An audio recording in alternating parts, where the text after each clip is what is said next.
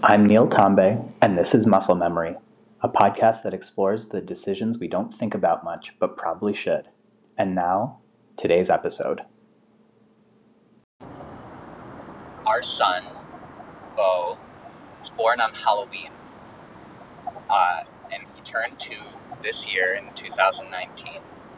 And Halloween for us turned out to be quite a bit more on the side of trick rather than treat. We woke up early, did presents in bed, as is our family tradition, and went downstairs and decided to make pancakes for breakfast because it was a special day, and our son, as well as all of us, love pancakes. So that's what we did, and we're sitting in our pajamas eating pancakes, even though it was a work day. My wife had taken the day off, so it was a little bit less pressure to get out the door. And we were eating these pancakes, and all of a sudden my wife and I hear this kind of peeping, trickling noise, and we don't know what it is, and we ignore it. But 15, 20 seconds later, we keep hearing it, almost like a boiling pot of water, or some keys clanking against a piece of metal, like a metal pot. And I get up and walk in out of our dining room into the foyer of our house, and I see some water out of our radiators on the floor. And I go and get some towels, and then I look, and out of the radiator air vent is just water streaming out. So I quickly close the radiator valve to prevent more steam or whatever it is that's in there from getting out.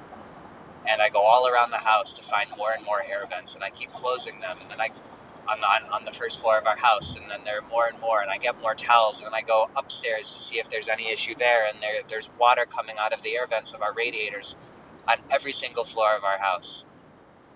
And I go downstairs to try to figure out what's going on with our boiler, because the heating is on, because it's starting to be cold outside. And I realize that the air pressure of the boiler, which is supposed to be at 2 pounds per square inch, is actually closer to 15.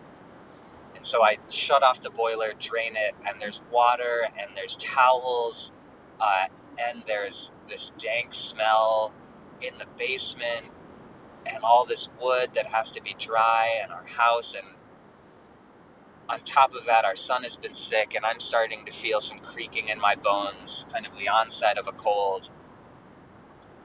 And all the while, it's my son's birthday, and we're distracted from celebrating him. And my wife calls the heating and cooling company while I'm mopping up the floor, and we see the repair technician come, and he does an assessment but can't do the repairs and says someone will be here later in the afternoon. And I'm probably an hour and a half, 2 hours late for work at this point. And it is just simply just a horrific start to what should be a very fun day for my son. And so I get to work, and I've been getting into this habit of doing a quick reflection on the day, same couple of questions every single day. I send an email to myself so that I receive it the next morning. And my intention for the day was, oh man, I don't want to let this morning mess up my entire day. And whether or not it actually did mess up my entire day, I think is debatable, but I think I recovered as quickly as I could. But when Robin and I finally, after trick-or-treating and all this stuff that had happened, we finally are sitting down on the couch. No heat, except for our fireplace, because no person ever came back from the company to repair our boiler and our radiators. We just both look at each other, gasp and sigh, and we say something that we say often, which is, "It's a good life, babe." And this day could have really just threw us off and messed us up and all this sort of stuff, but we did the best we could. And the muscle memory decision that I kind of realized in that moment was, we get to choose how we treat the tricks that happen, right? This Halloween was full of tricks.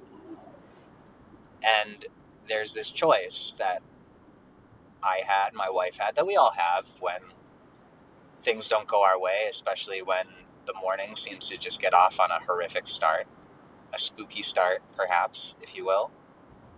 And we don't always recover from difficult starts to our day.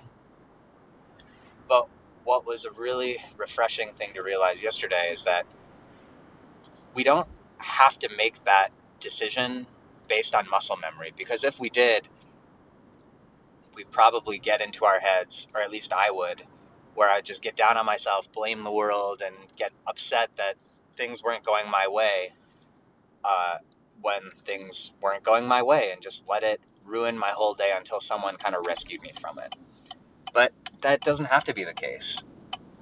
We don't always make treats out of tricks, but the fact that it's possible at least sometimes, and that we can make that choice for ourselves rather than be dependent on our own subconscious or a stroke of luck to do that, something that was a really nice treat to realize this Halloween. Hey, thanks for listening to this episode of Muscle Memory. If this episode gave you a thought, a reflection, or a question, I really would love to hear from you. You can leave me a voice message. A link to do that is in the show notes. And if you like this episode or like this show in general, I'd really appreciate it if you left a review or shared it with a friend so that other people can find the show and participate in this conversation, which I think is really important. And if you want to hear more from me, the blog that inspired this podcast and that this podcast grew out of is on my website, which you can find at neiltambe, neiltambe.com/blog. Looking forward to seeing you next time.